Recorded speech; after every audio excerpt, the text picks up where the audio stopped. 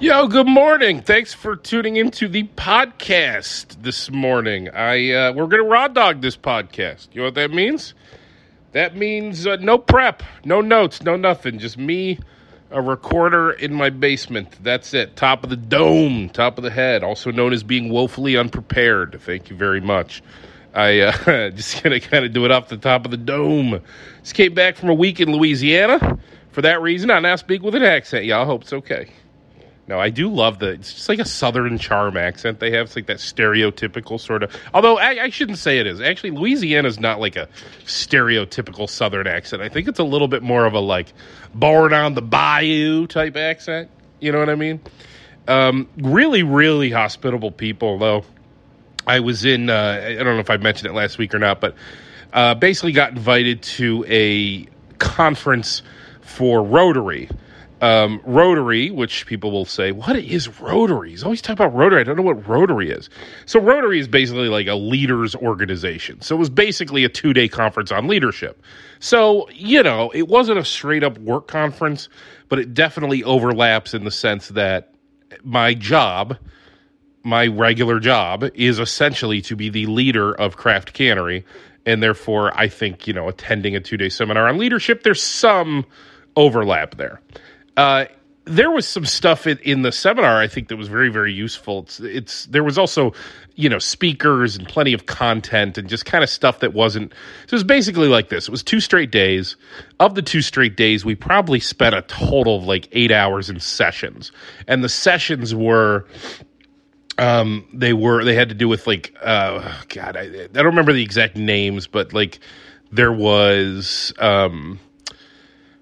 leading leaders. So it's like, how to attract clients, how to attract employees. And I guess it translates because in Rotary, it's kind of like how to fundraise, how to attract members, right? Those kinds of things. DEI, of course, was one. But then we also had these really cool informational sessions where they brought in speakers, and one guy was the former lieutenant governor of Louisiana, who kind of gave a history on the Louisiana and the importance of the Mississippi River and the Louisiana Purchase, which is a funny thing when you dig into the Louisiana Purchase. I mean, my history is not great, but basically, you know, Jefferson sends a couple of guys down here with $10 million to buy New Orleans. Down here, I say. I'm in Rochester right now. I guess I got used to being down there. Sends a couple people down with $10 million to buy New Orleans. They negotiate with Napoleon, who's in a bad way at the time. They don't realize it, but they've just kind of fallen into a really great deal. Napoleon's like, look, make it $15 million. I'll give you all of Louisiana, which wasn't just the state of Louisiana. It was like the territory of a bunch of states. So these guys spend the $15 million, and they buy a giant chunk of of what would go on to become the United States. There's like a ton of the sort of south middle of the United States. They go back to D.C., and they're like, yo, good news, Prez. You know, we got a lot more than just New Orleans, but we did have to spend $15 million. Jefferson's happy. Then he has some political fighting to do in D.C. to get the extra $5 million. But long story short, the Louisiana Purchase turns out to be this huge thing. Meanwhile, these two guys, these two colonialists, have just purchased Louisiana territory from Napoleon, which is completely fully populated, full of Native Americans who basically are just going, wait, who sold what to who? What? What are you talking about? You bought Louisiana. First of all, it ain't called Louisiana. Second of all, you don't own Louisiana, which is a little bit of a look into the ugly part of our history. Anyway, long story short, that was a fun kind of class, if you will. Then we also had this guy who spoke, who, if you look him up, you'll see, you'll see who I'm talking about. It's not a name you're going to recognize, but when I tell you what he did, who he is, you'll get a real kick out of it. His name is Richard Lipsey. Right. You're not going to know who he was, but he was a military police officer, and his real claim to fame is he was in charge of funerals and everything that went around funerals at the time that JFK was assassinated. Now, typically what that would mean, an ex-president. I think there was a couple of presidents at the time who were still alive who were very elderly. Also, if a governor were to pass away, or a past governor were to pass away, right? Any highly lauded or sort of, high-ranking political figure passed away, and Richard Lipsey and his team were sort of in charge of creating the services and the funeral. Well, even though it was not thought that it would ever happen, that would also include should the president pass away. And so all of a sudden, Richard Lipsey went from military police officer with a relatively mundane job, right? Basically securing funerals for political figures, to all of a sudden securing the funeral for JFK. And part of that meant he and his team basically are in charge the moment the body is pronounced dead, right? Secret Service is gone.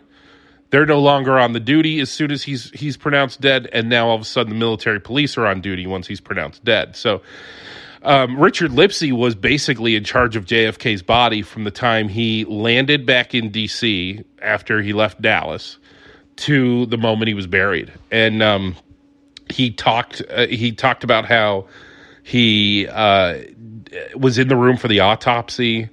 He did a lot to quell any conspiracies or anything like that. I don't know. It was just really fascinating hearing him talking about being around Jackie O and the family, the kids, the decisions, everything, how it was made. All those decisions were made. He talked about, one of the things that was so interesting about that was everything was in black and white. Jackie O was wearing this now famously bright pink dress, and he just talked about how sort of vibrant the pink dress was, that the nation never really saw the pink dress, right? Because it was all black and white for so long. They've since gone back and created color versions of all that video. But anyway, it was a really fascinating thing, and it's 50 years, since the assassination. And, 70, 80, 90, 03, 30, no, 60, is it 60 years? 60, whatever. 1963, right? Yeah. So, 60 years, yeah. So it was 25 years that he was completely sworn to secrecy. Could not say a word publicly about anything that happened during that time. And then in 1988, he gave a speech. Finally, when that was lifted, that 25-year sort of vow of silence was lifted, we heard his speech this week in the exact same conference room where he gave that very first speech in 1988, which was really, really cool. Now, Richard Lipsey's gone on to become an entrepreneur several times over. He's got a couple very successful businesses. He's doing very, very well for himself there in Louisiana.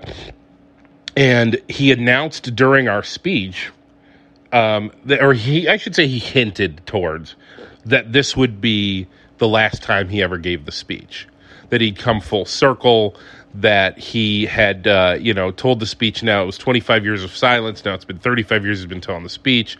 And the other thing, Richard, he's a little older. You could see that he was maybe just, he was very sharp and he was there, but over a couple different times where maybe he lost his sharpness for a moment or two, you could just see he's just getting older. It just is what it is. And he announced that he's been working with LSU, which, of course, Louisiana State University, located there in Baton Rouge, to create a documentary, that it's almost done, that it's going to be a very polished, very professional documentary, and that it's how his story will live on instead of him traveling the country telling this story for the way he has for the last 35 years. He's going to, it's going to be this documentary now that people can watch. And so, really interesting. He also had these pictures that were taken around that time that are just sort of never before seen pictures, or they're from his private collection, because he shows them during his speech, but they've really never been published. And there's nothing super awe or jaw-dropping. It's just really interesting little slices of history. It's just different angles on some of the pictures you've seen your whole life from around JFK's funeral and things like that. So stuff like that happened at this conference as well. So you've got these sort of leadership seminars interspersed with all this content. And then, of course, fantastic food. Oh, the food. We got to Baton Rouge on a Monday morning, and I had done a ton of research as to where we wanted to go, and we landed on this place called Juban's, Juban''S, in Baton Rouge, and it's just sort of this classic, and we went there, and it really was, it felt like you'd stepped back in time about 30 years walking into this dining room. Everything was like gold and shiny, almost like what would have been considered very, very fancy in the late 80s, early 90s, because it was all shiny gold, everything.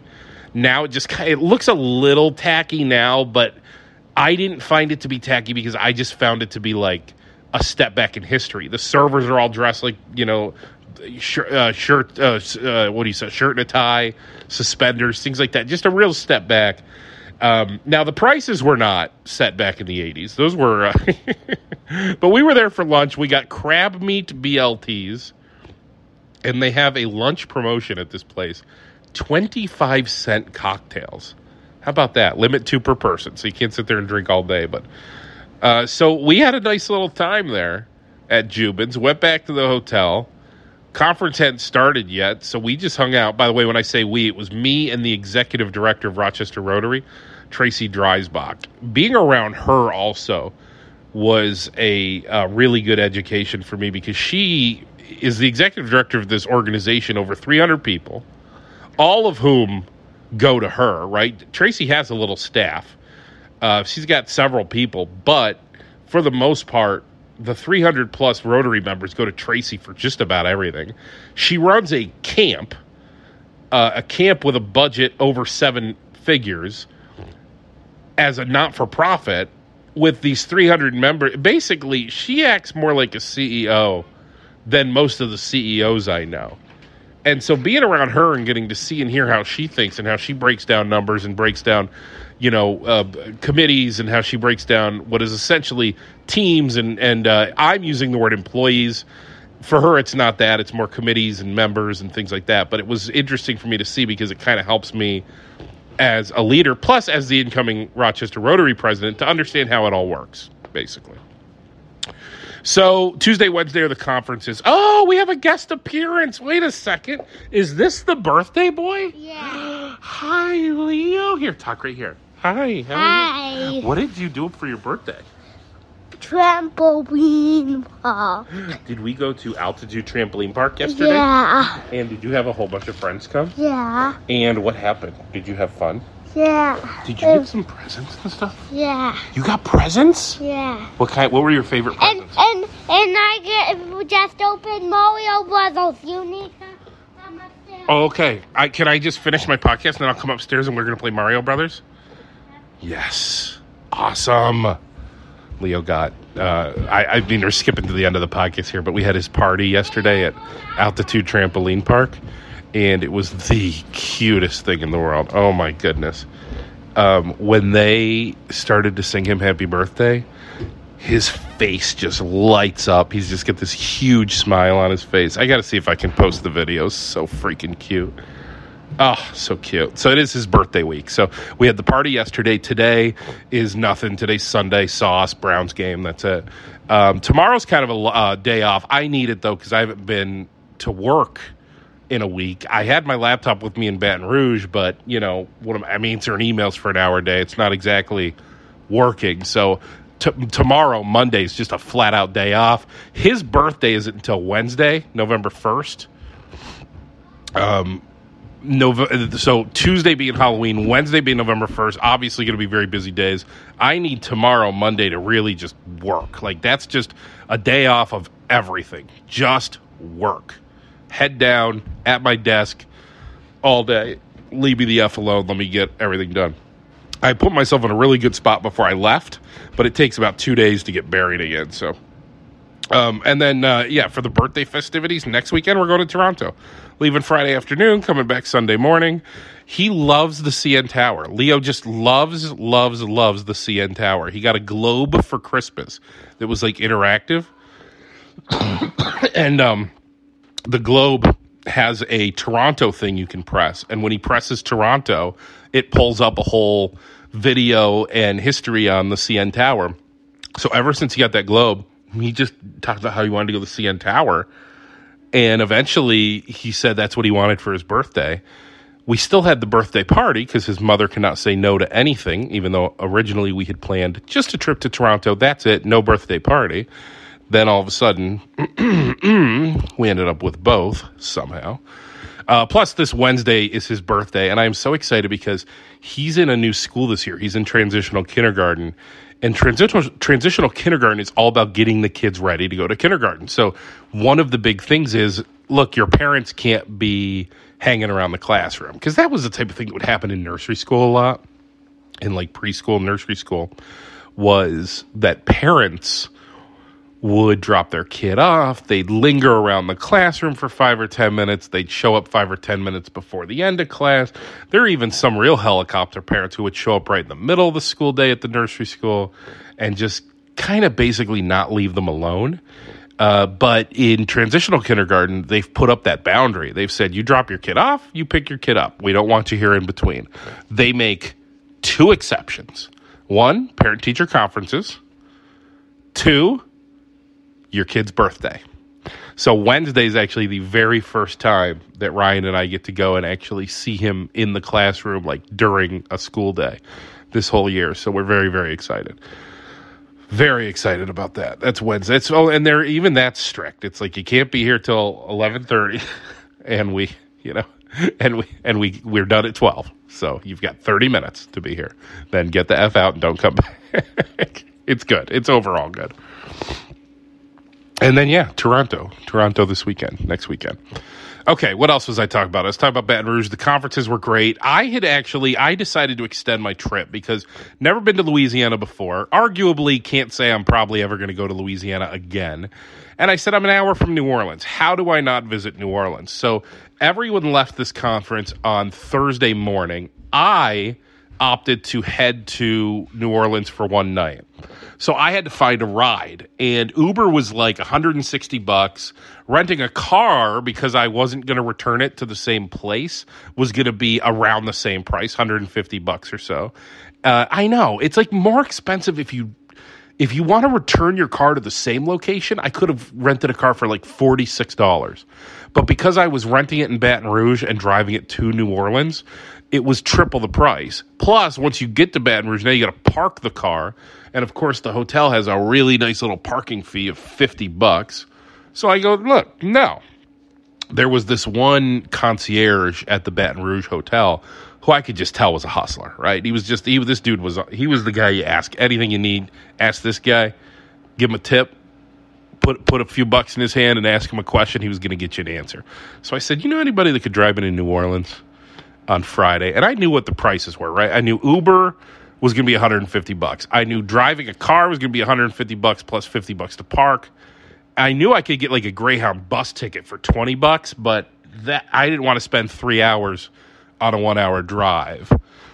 Plus, I always hear Greyhound gets delayed and it smells like pee, things like that. So, I just asked this guy, I go, hey, you know anybody drive me to New Orleans? And he goes, how much you looking to spend? And I just took a stab. I said, and I know if my partner Tom's hearing this, he would say, bro, got to let him throw out a number. But I knew I was in for $150. Saw it as a way to save $50. So I said, $100 cash? He goes, let me make a couple phone calls. So he makes a couple phone calls. Next thing you know, he goes, my brother-in-law will pick you up tomorrow morning, 9 a.m. right here. So there we go, $100. Got to New Orleans, got there, walked around the French Quarter quite a bit. I was staying at this little hotel called the Hyatt Centric, which I would highly recommend. Very nice hotel right in the middle of the French Quarter. So my thoughts on New Orleans and the French Quarter are going to be a little bit mixed, and it might not be what you're expecting from me. Were there things I loved? Absolutely things I loved. I love history. I love culture. I can't say I love architecture because I don't know shit about architecture, but I love that I'm in this little European neighborhood and it looks European. It feels and looks like it was built by Europeans. And I love that. That to me is just this awesome feeling. Now, what I didn't love about the French Quarter was one thing that nobody can help, and that is it's just hot. Right? It's mid-80s in New Orleans this time of year in the middle of the day. So it's just hot. Although that helped me because one other thing I didn't really love about the French Quarter was how often you get approached by somebody looking for money. Now, this is a hard subject to bring up because I don't want to appear heartless, but it becomes nauseating eventually because in the French Quarter, pretty much every block, somebody owns that block. And as you walk by, they're asking you for money. Some are more passive. They just have a sign. Some are more aggressive. They're walking right up to you, getting in your way, stopping you from going where you're going, and asking you questions, which essentially ends in, can you give them some money? I did something that I think accidentally worked to help quell that a bit. First of all, it's 85 degrees, as I mentioned, so I dressed in basketball shorts and a T-shirt. And I'm a giant man, and since I was alone in New Orleans, I put in earbuds, which meant I looked crazy. I looked like I could very well be a crazy... And I also walk slow, right? Because I'm trying to take everything in, so I'm not hustling and bustling. A lot of people are hustling and bustling for some reason. It's like they're walking as fast as they can. I'm just walking slow, kind of floating along the sidewalk. And I think a lot of them looked at me and thought maybe I was crazy. So they didn't bother me. And with all due respect, I probably looked a little crazy. The other thing I maybe didn't like about the French Quarter, while I'm just getting this off my chest here, it almost constantly smells like sewer. Like every other block, you just get this big whiff of sewer. Just smells. And so it's hot, it smells, people are constantly bothering you. There's a lot of hawking also that happens, which is people standing outside of stores trying to convince you to walk into their store or their restaurant or whatever. Some things about it I just didn't like. What I loved about it was everything I already mentioned, all the visuals, the feeling, the architecture, the history. In retrospect, kind of wish I'd signed up for a tour and gotten a proper guided tour of the French Quarter, because, again, that's the stuff I like. I went out for about 2 hours, just kind of walked around, got the lay of the land. I really wanted to make sure I had stepped foot in the entire French Quarter. So I walked everywhere there was in the French Quarter. And then I went back to my hotel room. My phone was dying at this point, so I took about an hour off. I laid in my hotel bed. This is probably about 2 o'clock in the afternoon. And laid there for about an hour, let my phone charge, and then started researching stuff about, where to get dinner. And remember, this was Thursday. The Bills played. And I'm in Central Time, so the Bills played at 7:15 p.m. my time where I was. And I'm alone, so I'm not really going to go out partying. So I decided, okay, I'm going to create myself a little itinerary here. I'm going to have a lot of fun, but I'm going to be back to the room in time for the Bills game so I can watch that. So I go out, and the very first thing I do is, first of all, it's relatively cheap to drink in the French Quarter, so I use these 2 free drink tickets I got when I got into my hotel. Boom, drink 1, drink 2. Then I go for the famous drink. This is the most famous drink in the whole French Quarter. Pat O'Brien's Hurricane. I order a Hurricane. It's basically Hawaiian punch with 4 shots of rum in it. I'm drinking this thing. I am feeling it. I mean, I had 2 beers because the drink tickets you couldn't use for cocktails. So I had 2 beers. Then I had this freaking cocktail with 4 shots in it. I'm buzzing.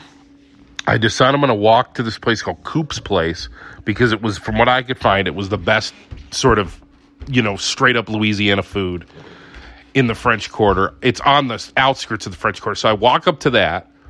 I order a bunch of food. I end up getting gumbo, a bowl of gumbo, and a large jambalaya. And I posted on my social media, I posted the menu to this place. It was very, very authentic, looked and felt authentic. The restaurant itself looked and felt authentic. I even walked at one point to go to the bathroom, which took me outside to go to the bathroom, actually, which was near where the kitchen was, and I could see into the kitchen. And, man, there were some very southern accents flying around that joint with some dudes who looked like they were born and raised on the bayou. I was like, I found my place. Now I got to carry this food back. I have this food in my hand, and all of a sudden I start walking down. I had planned it, but I start walking down one of the main strips where Cafe du Monde is, and the Andrew Jackson statue and the Mississippi River and the famous river boats and stuff.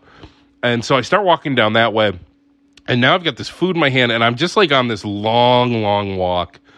And I start really taking in the history and watching and taking pictures of things and looking at all the things I had kind of read about for the last, while I was in bed for that hour, just hanging out and getting pictures. And just, that was a really good time. I make it all the way back to my hotel, and I end up getting home back just in time to watch kickoff. I'm happy as a pig and shit, man. I got back at 7 o'clock. I take a shower.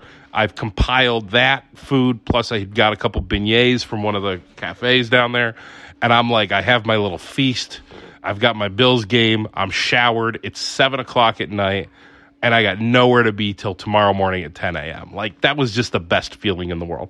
So that felt like vacation right there. That whole thing actually felt like reset, calm down, you're on vacation. The seminar part was cool. Being out of town's always kind of fun. Being around other things. But, still, you have to have your thinking cap on. Do they still say that? Thinking cap? Jesus, I haven't said that in forever. I don't know where that came from. Thinking cap goes right up there with, that's going to be on your permanent record. But I had like 12 hours off. Just nothing in my hotel room but a Bills game, some cool food. I was freshly showered, and like I was going to go to bed after that Bills game and just sleep like 8 or 10 hours uninterrupted. It was amazing. So I wake up Friday morning. Everything's pretty smooth. Get to the airport. Flight 1, New Orleans to Atlanta. Flight 2, Atlanta to Rochester. Everything's on time. It's great. One small hiccup at the end, and that is when my luggage does not show up in Rochester on, what was this, Friday night, I guess. Friday night, no luggage. I end up finding out, I go to the baggage counter. They go, oh, yeah, Guglielmo, yes. Oh, looks like your bag never left Atlanta. And I go, oh, man, that stinks, I'm going like, how does that happen? She's like, I'm not sure. I'm like, okay, so what do we do? And she looks at me, and I swear to God, she looks at me and she says, do you want me to have them send it here? What? Wait, are there people that say no to that question? What do you mean, do you want? Of course. I wasn't rude. I was very nice. And I went, yes, please. Yes, that would be great. But in my head, I'm going like, did you just ask me if I want my luggage sent to Rochester? No, keep it in Atlanta. They need it more there than I do. What are you talking about? So anyway, the truth is, after I had this fabulous Thursday night in New Orleans, as I described to you, my Friday night back in Rochester was kind of shitty. Now, what wasn't shitty was the best feeling in the entire world, and that is I walk out of the arrivals place at the airport. There's my wife in the car, and there's my son. His window's down. He's looking out his window, and he goes, Daddy, Daddy. And that was the entire meaning of life. I run to the car. I get in the back seat with him. I'm hugging him. I'm kissing him. I'm hugging him. I'm kissing him. I had bought him some souvenirs as well. And so, luckily, I had that in my carry-on. So I was like, we're going to go home, buddy. I got you some souvenirs. He's getting all excited. Plus, his birthday party's tomorrow morning, so he wants to tell me all about that. And, like, it was just the best. But I didn't have my luggage with me, and I sleep with a CPAP machine, and I'm on a thyroid medication. So I don't know when my bag's going to come in. They think it's going to come in sometime in the next 24 hours.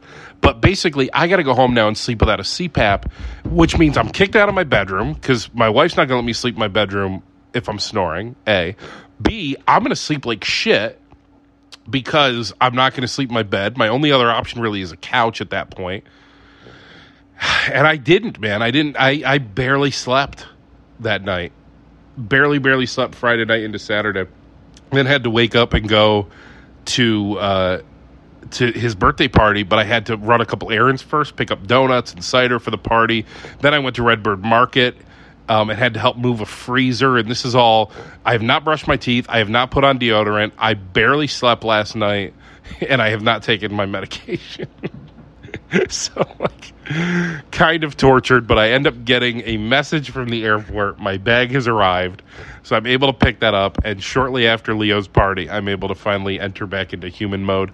I take a little nap. Last night, got a great night's sleep, and now it's Sunday morning, and as soon as I hit end on this podcast, I'm heading upstairs to start making sauce. So it all comes together, doesn't it? And I get to be with my family today and Leo, and we're going to play with toys, and it's just going to be great. So I appreciate you. Thank you so much for listening to the podcast, and I hope you have a great week.